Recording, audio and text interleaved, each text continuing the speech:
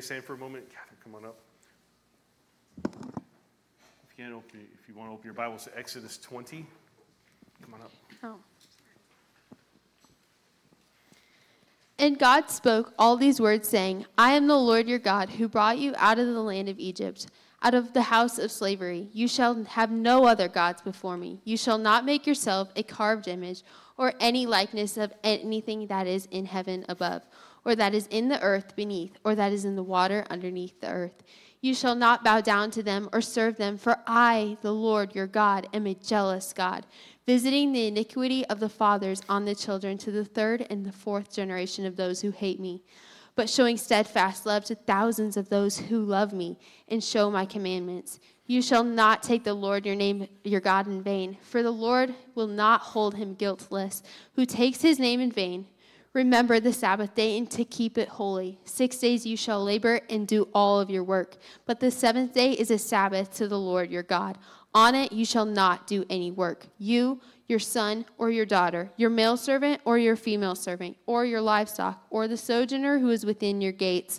For on the 6th day the Lord made heaven and earth, the sea and all that is in them, and rested on the seventh day. Therefore the Lord blessed the Sabbath and made it holy. Honor your father and mother, that your days may be long in the land that the Lord your God is giving you. You shall not murder, you shall not commit adultery, you shall not steal, you shall not bear false witness against your neighbor, you shall not covet your neighbor's house, you shall not covet your neighbor's wife, or his male servant, or his female servant, or his ox, or his donkey, or anything that is your neighbor's. Now when all the people saw the thunder and the flashes of lightning and the sound of the trumpet and the mountain smoking, the people were afraid and trembled, and they stood far off and said to Moses, You speak to us, and we will listen, but do not let God speak to us, lest we die. Moses said to the people, Do not fear, for God has come to test you, that the fear of him may be before you, that you may not sin. The people stood far off, while Moses drew near to the thick darkness where God was. Pray with me as I pray. Father God, we come before you now and just thank you for this word spoken, Lord. I thank you for my daughter who read it, and I thank you for your law, Lord, the commandments that you've given us, that you are reflected in them, and that we would see that in you, that we would see you in your perfect, holy, and good law, Lord. Lord, I lift up this day to you right now, and this message that you prepared. I thank you for it, and I pray that you just get me out of the way, and that your word is proclaimed today. In your name I pray. Amen. Thank you, Catherine. You all have a seat now. Okay. I'm going to do something a little different. I'm Brian, by the way. I'm not Doug. He will be back next week. Do something I don't normally do. I'm going to sit down because I tend to go like this the whole time, and it drives me nuts. I'm sure it drives you guys nuts. So, today, this summer session we've been in is what Christians believe. And today we're going to go into, is religion just rule keeping? That's one reason I sat down, because I knew I was going to be good with that. Okay. So, it's part of, like I said, what Christians believe.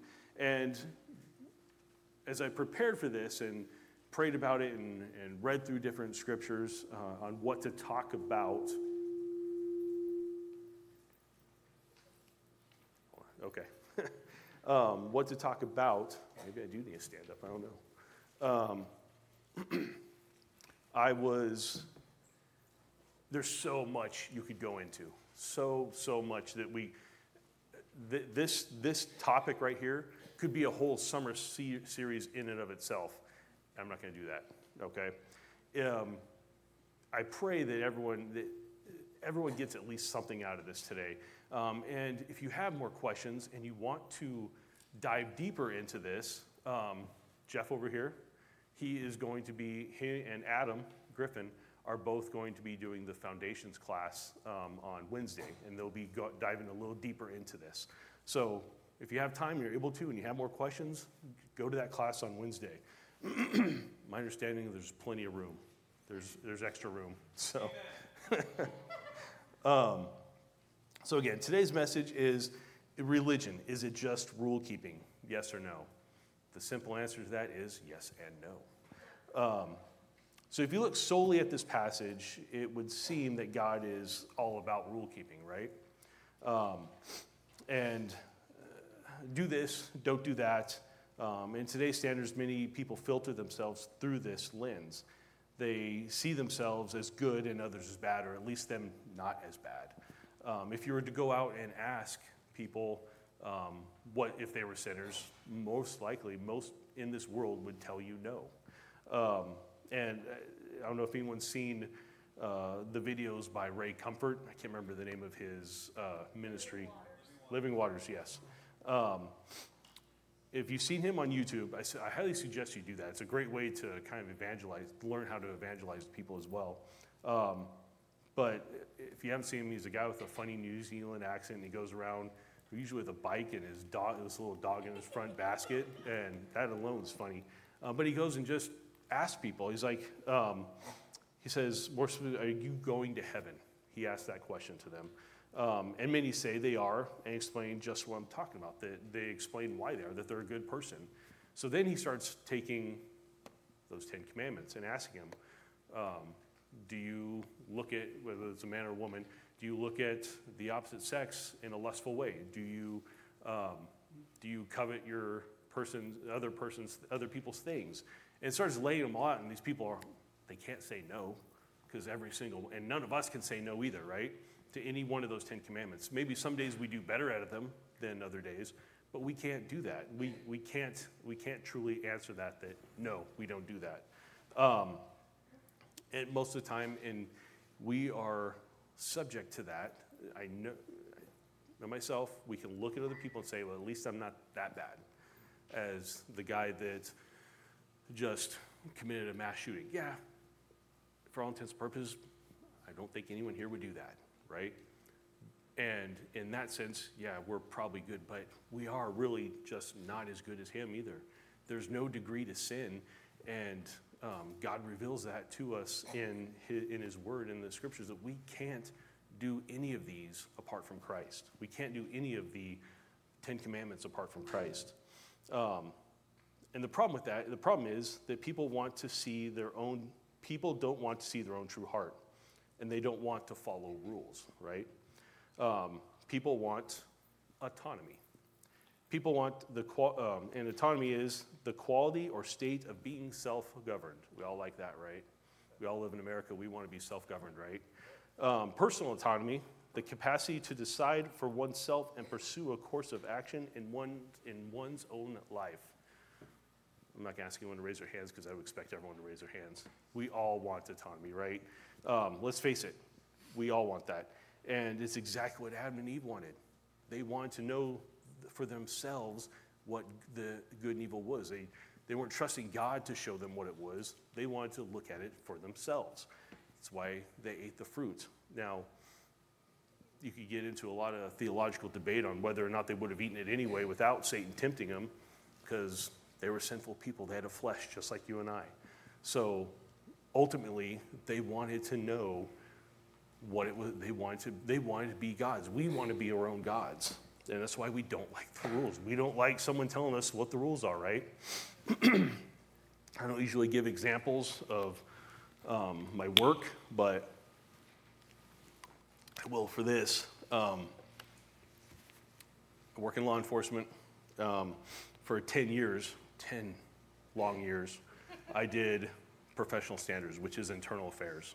Okay, so you would think that the men and women who are out there wanting to serve their community, serve others, would want to be and enforce rules on people, correct? That they would want to follow the rules themselves. No, they don't. And it gets hard because you see people and it's everywhere across the board. It's not just in law enforcement, but it's everywhere that people want. Again, I go back to this autonomy. They see, and I confess, I can do it too. I struggle with it myself, and I have to confess that and fight with that inside myself. But we as a society, we as humans, fallen humans, want to have our own want to make our own rules. We don't like seeing rules put before us. And I could easily just keep beating that to death. And I think, do we all get that? Can we all agree with that? Again, amen. So we all want to walk around the rules in some way. And so that's what we're going to talk about today. That's my brief intro. What we're going to talk about, like I said, is religion just rule keeping? And I already answered the question. It's yes and no. All right? I'm not going to leave you in suspense. All right? So Catherine read for us in Exodus the 10 Commandments, in Exodus 20. And we're briefly going to look at that in the Old Testament because it's important. Because does it apply to our lives still? Yes. Yes. You can answer yes. The Old Testament is the law of Moses, also called the Mosaic Law, primarily refers to the Torah, or the first 5 books of the Hebrew Bible. It is the law revealed to Moses by God. So the moral laws are those 10 Commandments. Thou shalt not have other gods before me. Thou shalt make unto thee any graven image. Thou shalt not take the name of the Lord your God in vain. Remember the Sabbath day to keep it holy. Honor thy father and mother. Thou shalt not kill. Thou shalt not commit adultery. Thou shalt not steal. Thou shalt not bear false witness against thy neighbor. Thou shalt not covet. So, again, in some way, shape, or form, we can look at that and see that we've all been guilty of every single one of those. Some maybe just today and yesterday and whatever. We all need to be convicted of that. And we're going to get down into that a little bit more. But let's look at the moral law, though. The moral law carries over into the new covenant. It reflects the very words, it reflects the very character of our God and Savior. Therefore, the moral law is, in the words of the Westminster Confession of Faith, a perfect rule of righteousness for those who have been justified by grace and adopted into God's family as his sons. The moral law shows us how to be like our Heavenly Father. It provides a template of what we will be on the day when we will be fully conformed to the image of Christ. And not only that, the moral law has the significance of being a restraint to evildoers. People don't always obey, this is a good example, people don't always obey the speed limit, correct? I won't ask anyone to raise their hands again, but we don't always obey the speed limit. The speed limit may be 55 on the freeway, and easily you're seeing people go 65. But just like the law we see in the 10 Commandments, it's there in front of us. We know, okay, we can't push it too far. And the speed limit, we may go 55, but if the speed limit sign wasn't there, how fast do you think people would be going? It'd be the German Autobahn, right? So this is why we have the law to point us in the right direction and to curve, at least curve our sin, right? So then we also look at the civil laws. These laws are regulated the life of Israel as a commonwealth, a body politic. One of their purposes was to set apart Israel as a nation from the nations around her. So the how, what they ate, circumcision, and so on. It was essentially to set them apart, to be different, to show that they were different from all the other religions and countries out there. God's people were different, just like we are different today. We are set apart because of the Holy Spirit in us, right? Amen. Then we have the ceremonial law. Those are the Mosaic laws pertaining to Israel's worship of God and her ritual holiness as a people set apart to God. And we saw that, and we see that in the sacrifices. We see that in the priestly duties and in how they brought all the animal sacrifices and what you had to do to seek that forgiveness from God for the sin that they committed. And we see that Jesus fulfilled those laws in his earthly ministry. And we're going to see that next in point 2. Like I said, I went kind of fast through that because I could have easily, like I said, that could have been a whole sermon and message of itself just on what is the law. And again, that's the other plug to go to Foundations if you have more questions, you want to dig deeper into that. Talking point 2, is the law abolished with the new covenant? And I just read that. I just said, no, it's not, right? We see, if you open up your Bibles to Matthew 5,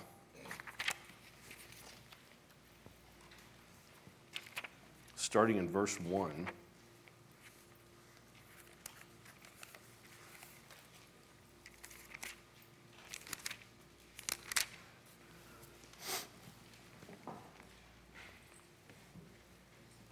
Okay. Starting in verse 1, we see it's Jesus in the Sermon on the Mount. Seeing the crowds, he went up on the mountain, and when he sat down, his disciples came to him. And he opened his mouth and taught them, saying, Blessed are the poor in spirit, for theirs is the kingdom of heaven. Blessed are those who mourn, for they shall be comforted. Blessed are the meek, for they shall inherit the earth. Blessed are those who hunger and thirst for righteousness, for they shall be satisfied. Blessed are the merciful, for they shall receive mercy. Blessed are the pure in heart, for they shall see God. Blessed are the peacemakers, for they shall be called sons of God. Blessed are those who are persecuted for righteousness' sake, for theirs is the kingdom of God. Blessed are you when others revile you and persecute you and utter all kinds of evil against you, falsely on my account. Rejoice and be glad, for your reward is great in heaven, for so they persecuted the prophets who were before you. So we see that. Sounds like more rules, right? The Beatitudes it sounds like more rules. This is what we're supposed to do. Again, we're being called to obedience, and I'm going to get deeper into that. But Jesus, he didn't, like you said, he didn't come to abolish the law. He came to fulfill the law and the prophets, and in doing so, he's taking the law and in the Beatitudes and saying, this is what you're supposed to do. These are the laws, and this is how we expound on them, essentially. And he's asking us to be, because his law, got too far.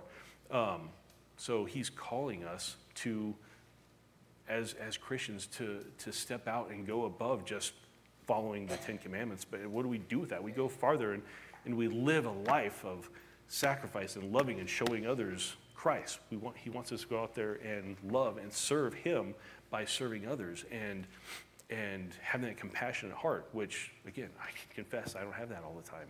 And I struggle with that. In verses 13 through 16, he expounds on this more. You are the salt of the earth, but if salt has lost its taste, how shall its saltiness be restored?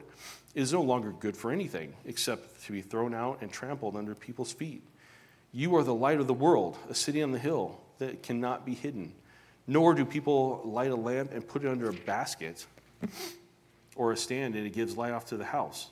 In the same way, let your light shine before others, so that they may see your good works and give glory to your Father who is in heaven. So he calls us to be the salt and the light. And again, he's telling us to do something because we are supposed to do something. In a minute, I'm going to get to why we're supposed to and how we are supposed to do these things. In 17 through 20, this last part in Matthew 5, do not think that I have come to abolish the law. There you go. Or the prophets. I have not come to abolish them, but to fulfill them. For truly I say to you, until heaven and earth pass away, not an iota, not a dot will pass from the law until all is accomplished. Therefore, whoever relaxes one of the least of these commandments and teaches others to do the same will be called least in the kingdom of heaven. But whoever does them and teaches them will be called great in the kingdom of heaven. For I shall tell you, unless your righteousness exceeds that of the scribes and Pharisees, you will never enter the kingdom of heaven. Can our righteousness exceed those of the Pharisees? No, it's not going to happen. Our righteousness comes from Christ, right? That's the only way that's the only way we're made righteous and we're made saved is through Christ, and that's what he's saying right there. The Pharisees, they loved the law, right? They loved the law because it puffed themselves up, for one. I don't believe that they were trying to glorify God. Maybe some of them thought they were, but they're the ones that just heaped more laws and more rules on the people of Israel. And Christ came to show them that they were wrong and that we're wrong if we try to do the same thing. We should not be trying to enforce more laws that we're not, first of all, willing to follow ourselves, like the Pharisees. So we see that he came to fulfill the law, and it kind of hit me like, why would he come to abolish the law? Why? Because he says, I did not come to abolish. So why would anyone think he would come to abolish it? Because some people believe that. Why would he do that when his law is perfect? His law is good.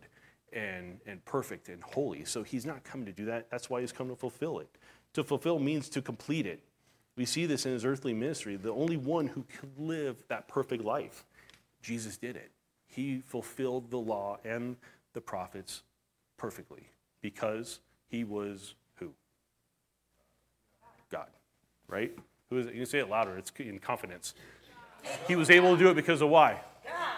He was God. All right, amen. R.C. Sproul says this: Jesus is about to correct the interpretation of the Pharisees during the Sermon on the Mount. And this is what R.C. Sproul has comments on this. Jesus is saying that he achieves the purpose of the law and the prophets in the inauguration of the kingdom in his life and ministry, and in its consummation at his return. The law is valid under the new covenant when used lawfully, but it cannot be followed rightly apart from Christ. So open up to 1 Timothy 1. Go with me to 1 Timothy 1.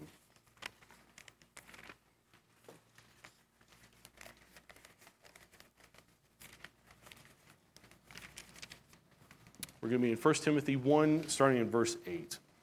It's just 3 verses.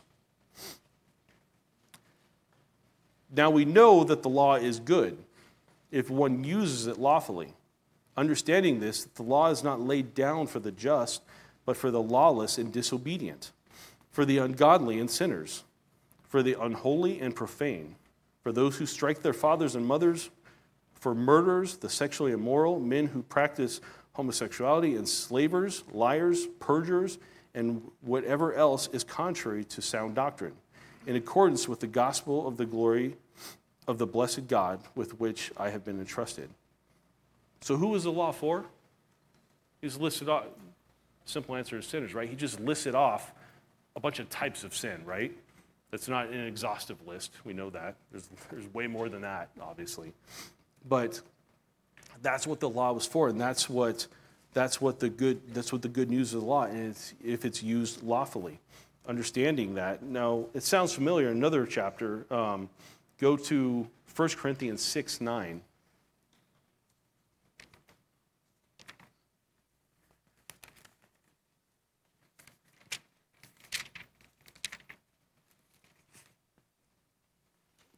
Verses 6, 9 through 11.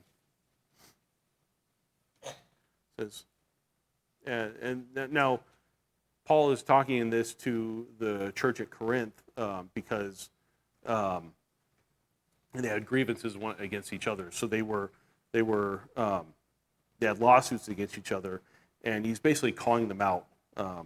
So starting in verse 9, it says, "Or do you not know that the unrighteous will not inherit the kingdom of God? Do not be deceived, neither the sexually immoral, nor idolaters, nor adulterers, nor men who practice homosexuality, nor thieves, nor the greedy, nor drunkards, nor revilers, nor swindlers will inherit the kingdom of God. And such were some of you, but you were washed, you were sanctified, you were justified in the name of the Lord Jesus Christ, and by the Spirit of our God." So take one thing out of that.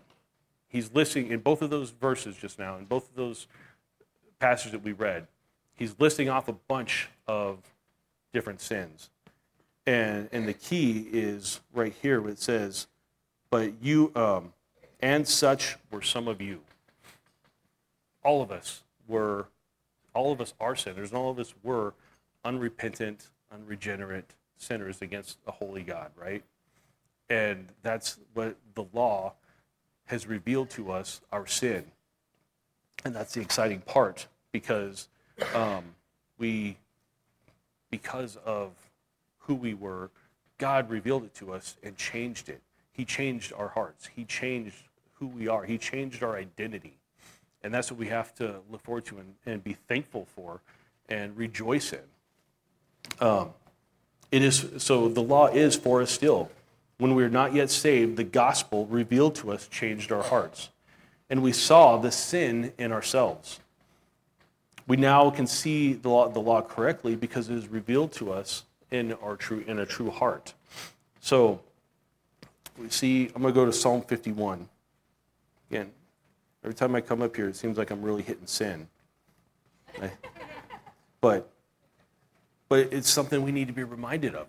We need to be reminded of who we were. Not who we are. Yes, we are still sinners in the sanctification process. But the awesome part is we have, because of who we are, because he can reveal who we were, we now see what we are, sons of the Most High God. So Psalm 51.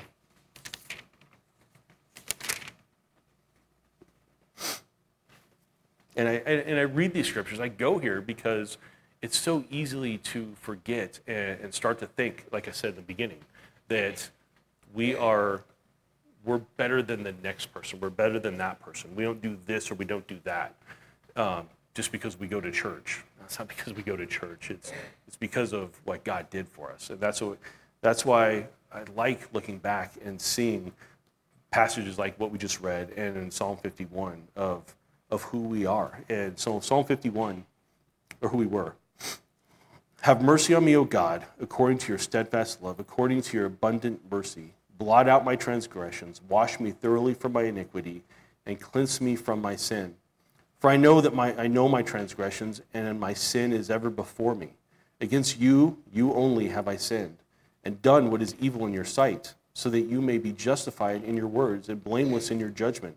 Behold, I was brought forth in iniquity, and in sin did my mother conceive me. Behold, you delight in truth in the inward being, and you teach me wisdom in the secret heart. Purge me with hyssop, and I shall be clean. Wash me, and I shall be whiter than snow. Let me hear your joy and gladness. Let the bones that you have broken rejoice. Hide your face from my sins, and blot out my iniquities. Create in me a clean heart, O God, and renew a right spirit within me. Cast me not away from your presence, and take not your Holy Spirit from me. Restore to me the joy of your salvation, and uphold me with a willing spirit. Then I will teach transgressors your ways, and sinners will return to you. Deliver me from blood guiltiness, O God of my salvation. And my tongue will sing aloud of your righteousness. O Lord, open my lips, and my mouth will declare your praise. For you will not delight in the sacrifice, or I would give it. You will not be pleased with the burnt offering. The sacrifices of God are a broken spirit, a broken and contrite heart. O God, you will not despise. Do good to Zion in your good pleasure. Build up the walls of Jerusalem, then you will delight in right sacrifices, in burnt offerings and whole burnt offerings. Then bulls will be offered on your altar. So we see in this Psalm of David what we once were and what God calls us to recognize, that we are that sinner, that we are that person that's no good as the one next to us. And he calls us to recognize our sin. He uses the law, he uses the Old Testament laws, the moral laws, to recognize that we are not worthy, but to also show what worthiness is, that he is worthy, that he is righteous, and paints the perfect picture of who he is. And that's what we need to be reminded of. Because of the life-giving sacrifice of our Lord, we get to proclaim him. We get to recognize the law. So once we're able to recognize our sin, because of that, then we can see the law for what it is, good. We should see it for nothing but that. The law is good. We are bad. I said it earlier. If we just make it about rule following, it's not about God's perfection, but us trying to manipulate him into our will and our desire. And sorry, I got lost a little bit. So if we look at it solely as just keeping the rules, keeping commandments, what different are we than other churches out there that, first of all, they may be churches, but they're not Christ-following churches? If we look at other churches that are all about the rules, that are all about the LDS Church, it's grace and then all that you can do. It's all about rule following. There's plenty of other church. The Muslim church is all about rule following. There's no relationship. There's no saving grace. They're dead religions, and we're not necessarily in a religion. I hate saying we're in a religion sometimes, because we're in a relationship with God. God's called us to relationship with him and to follow him, and we get to practice being holy by following his rules and his laws.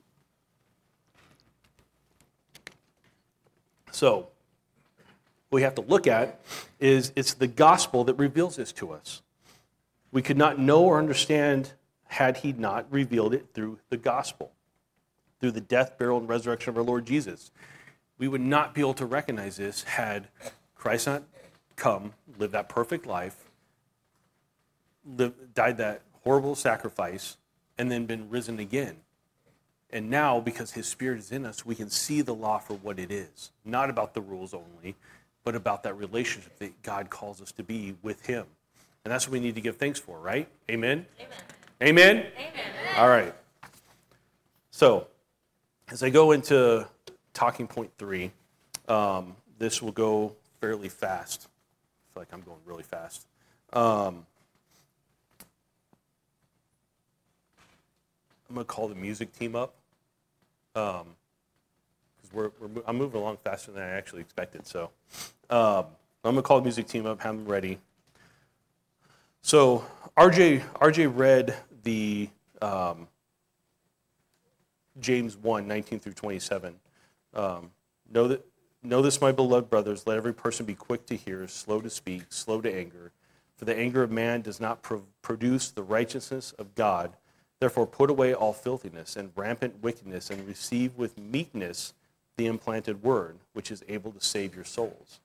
But be doers of the word and not hearers only, deceiving yourselves. For if anyone is a hearer of the word and not a doer, he is like a man who looks intently at his natural face in a mirror. For he looks at himself and goes away and at once forgets what he was like. But the one who looks into the perfect law, the law of liberty, and perseveres, being no hearer who forgets, but a doer who acts, he will be blessed in his doing. If anyone thinks he is religious and does not bridle his tongue, but deceives his heart, this person's religion is worthless. Religion that is pure and undefiled before God, the Father, is this: to visit orphans and widows in their affliction, and to keep oneself unstained from the world. So we could easily go deep into that again, another hour of teaching, which I didn't prepare for, so we're not going to be doing that. But he's calling us, again, the rule following that we want to, because we want to, be doers of the word. Be doers of the word. Serve like Jesus. Keep oneself unstained from the world. This is real religion. Galatians 5, we have the fruits of the Spirit. And it gives us another example of what we're supposed to be doing in living that life for Christ. And if we're trusting him and seeing him in everything, then we will see our fruit be pleasant, right? Go to Galatians 5 real quick.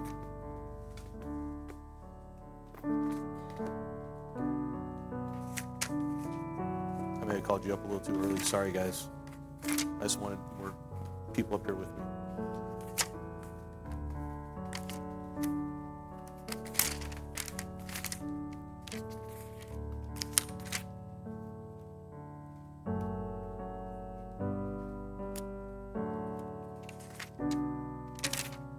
Okay. Galatians 5, starting at 16. But I say, walk in the Spirit, and you will not gratify the desires of the flesh, for the desires of the flesh are against the Spirit, and the desires of the Spirit are against the flesh.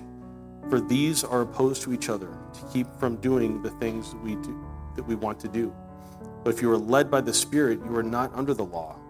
Now, the works of the flesh are evident: sexual immorality, impurity, sensuality, idolatry, sorcery, enmity, strife, jealousy, fits of anger, rivalries, dissensions, and divisions, enviness, drunkenness, orgies, and things like these. I warn you, as I warned you before, that those who do such things will not inherit the kingdom of God. But the fruit of the Spirit is love, joy, peace, patience, kindness, goodness, faithfulness, gentleness, self-control. Against such things there is no law. And those who belong to Christ Jesus have crucified the flesh with its passions and desires. If we live by the Spirit, let us keep in step with the Spirit. Let us not become conceited, provoking one another, envying one another. So we see that not just by following the law, but following Christ and being in tune with his Spirit in us and being in his word and trusting in him, we will see the evidence of our life and following the law by the fruits that we produce. When we produce, again, we go to the analogy of the good tree and the bad tree. We see good fruit, and we enjoy it. It's pleasing to God. The fruit that if it's the bad fruit, picked apart and nasty and gross and rotted, that's not what God's looking for. But He gives us the opportunity. He paints the picture for us of what He expects of us through His Spirit in us, that we're able to do it, and that's how we glorify God. So yes, there is rule following, but not for our own gain, out of obedience and love of God and of His Son, who gave His life for us through the Holy Spirit that is alive in us. So go out today and every day, follow the rules in love and obedience, and when you fall short, aka sin, repent. Turn away and to God, because it's not the rules that save us. It's the love of the Father and the sacrifice of the Son that saves us. So pray with me. Father God, we come before you now today and again, thank you for this day that you brought to us, Lord, this day that you've made, that we get to rejoice and be glad in it. Even in the hard times of the struggles of the last week, what just me, but I'm sure many people had them, Lord, that we would be able to just glorify you in it and see you in it. Even if we didn't see it then, that we see it now and recognize that you have called us into a saving relationship with you, Lord. I pray for those that right now that don't know you, that may be sitting here or listening online, Lord, that this message somehow spoke to them, that it's not about rule following, that it's not solely about rule following, it's about a relationship with you and our desire, your saving grace in us, and our desire to be obedient to you. And our only reason we're desiring it is because you are in us and that you revealed to us our sin, that people would see that and repent and come to you, Lord. It's in your glorious Son, Jesus' name I pray. Amen.